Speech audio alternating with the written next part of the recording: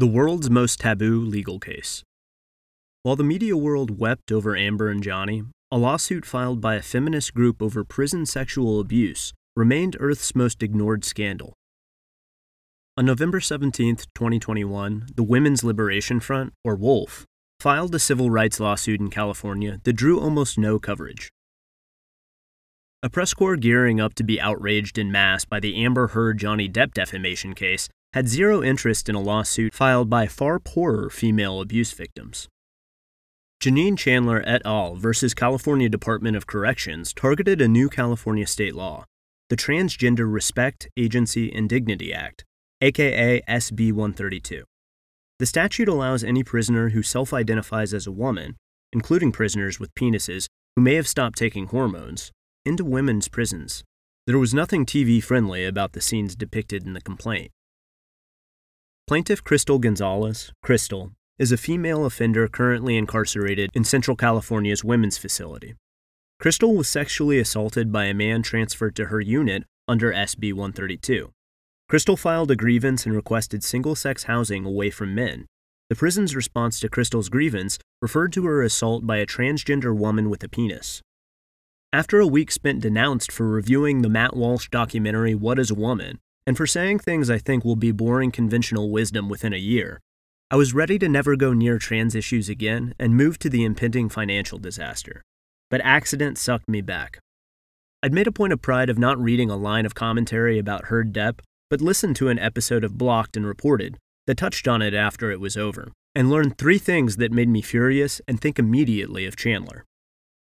1. The ACLU, in apparent exchange for a pledge of $3.5 million, ghostwrote Heard's offending editorial, and in particular a line about her having felt under the full force of our culture's wrath for women who speak out. 2. Guardian writer Moira Donegan declared, "We are in a moment of virulent anti-feminist backlash." 3. Vice proclaimed without irony, "We've all failed Amber Heard." Almost as one, the establishment press declared itself concerned with the suffering of a rich actress. However, there's a gaping loophole in their concern for women, and Chandler sits in the middle of it. Let's talk about the full force of our culture's wrath for women who speak out in the context of this case. Chandler is the headline legal action in a nationwide battle over whether or not prisoners who self-identify as women, including those with histories of rape or sexual abuse, should be allowed to transfer to women's correctional facilities. There have been both official and unofficial policy changes on this front in a growing collection of states across the country. These often happen to little to no public debate, because this issue may be the most impenetrable media taboo in America now. The group bringing the suit, WOLF, has been targeted from every conceivable angle by pressure and censorship campaigns.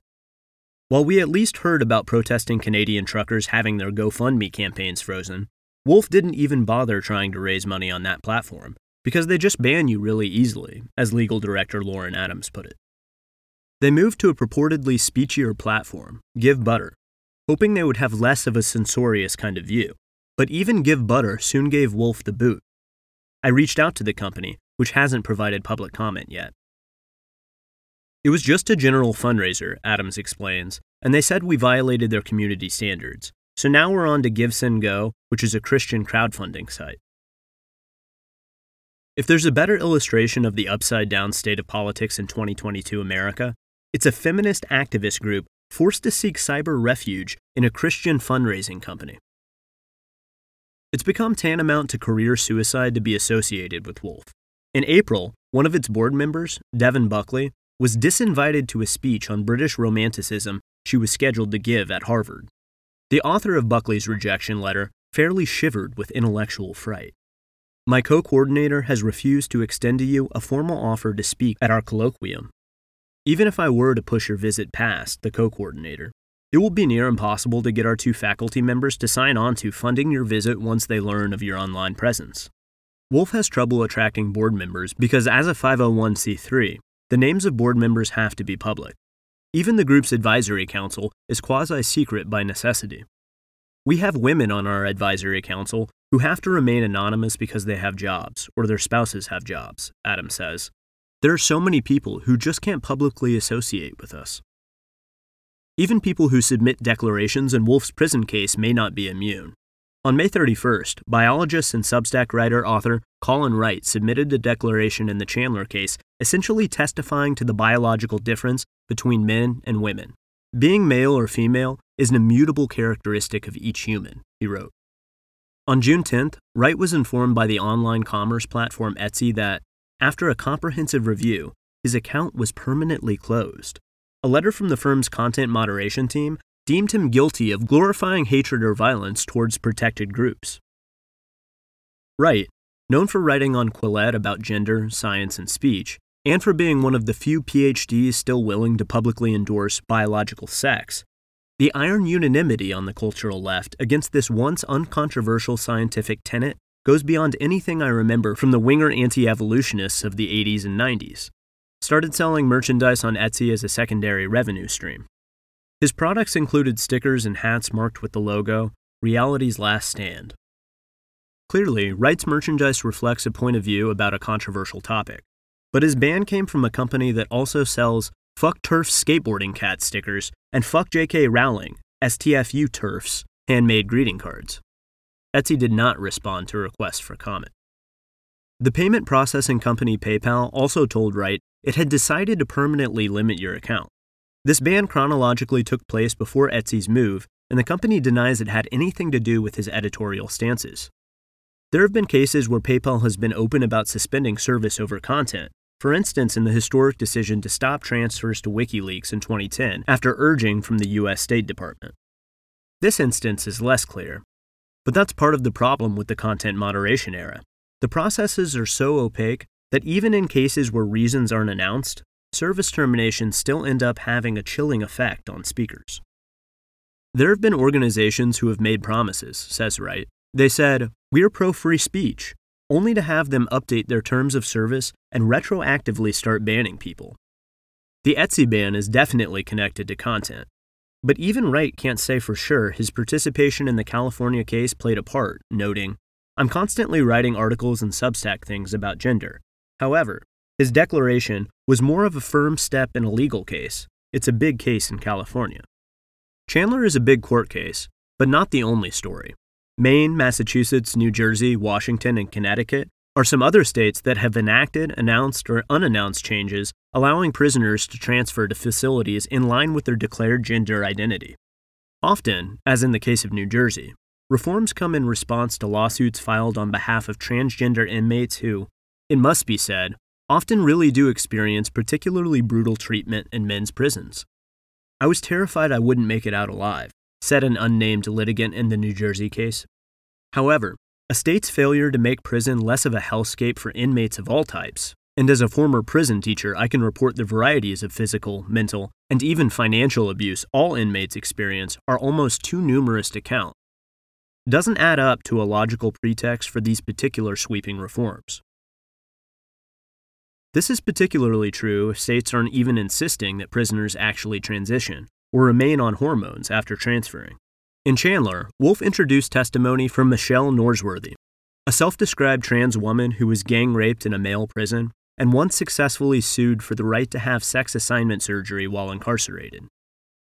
After being picked up on a parole violation in 2018, California housed Norsworthy in a women's facility because she had completed a surgical transition, having female genitalia, as her declaration read.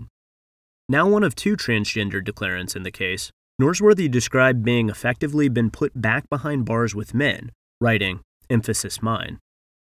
When the first group of 10 male inmates were transferred into women's prisons under SB 132, I observed all 10 of those transgender women behaving in a male-typical manner. Most stopped taking hormone therapy so they could resume physical erections, and right away began to have sex with women.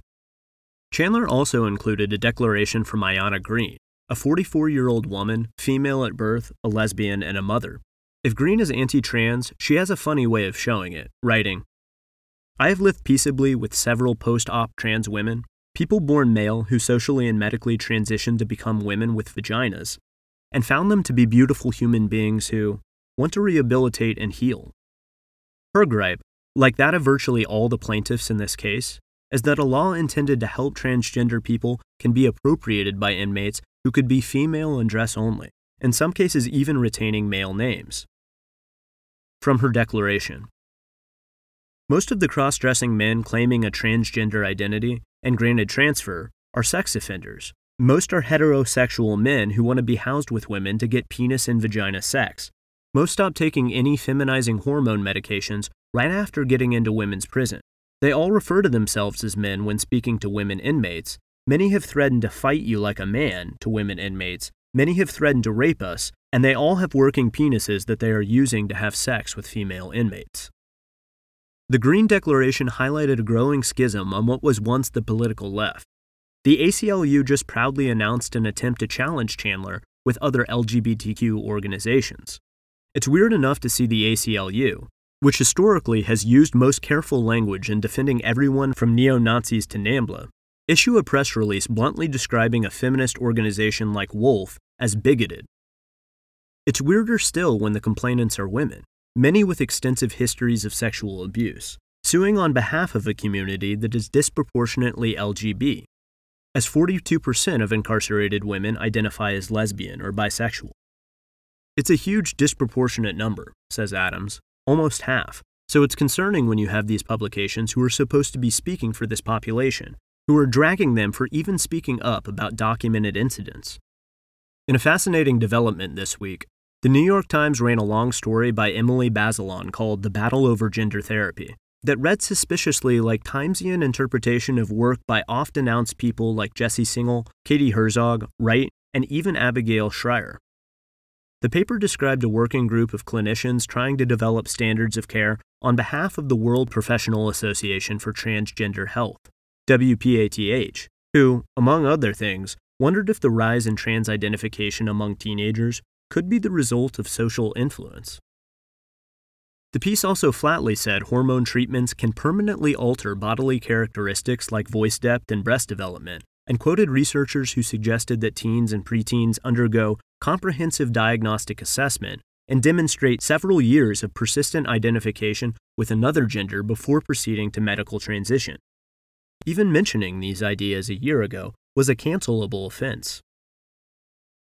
Anyone who knows how the media works knows an establishment supertanker like the Times flying this kind of feature is usually an indication of a major shift in elite political attitudes. It's also often a precursor to a sudden outpouring of more permissive discussion of a previously taboo issue in other establishment outlets. Predictably, this Times piece stressed the dangers of giving certain talking points to a wide berth because right-wing politicians will turn them into political dynamite, for now preserving the fiction that only Republicans are pushing back on these issues. But the worm is turning, and everyone knows it, which is probably why the reaction to the Times article was so furious. Imagine thinking this is the time to publish that piece. See the ACLU's Chase Strangio. A prison case like Chandler will be the last taboo to fall, as that issue getting real coverage would punch a big hole in the mania. Even if you believe that transgender people need a full complement of rights and better protection in prison, and I'm in that category, there can't be many people willing to stand up and argue in favor of housing untransitioned inmates with penises and criminal sex abuse records in cells with women. Can there? If agitating against that is bigotry, what's progress? Thanks for listening to the audio version of this article. For more, visit taibbi.substack.com.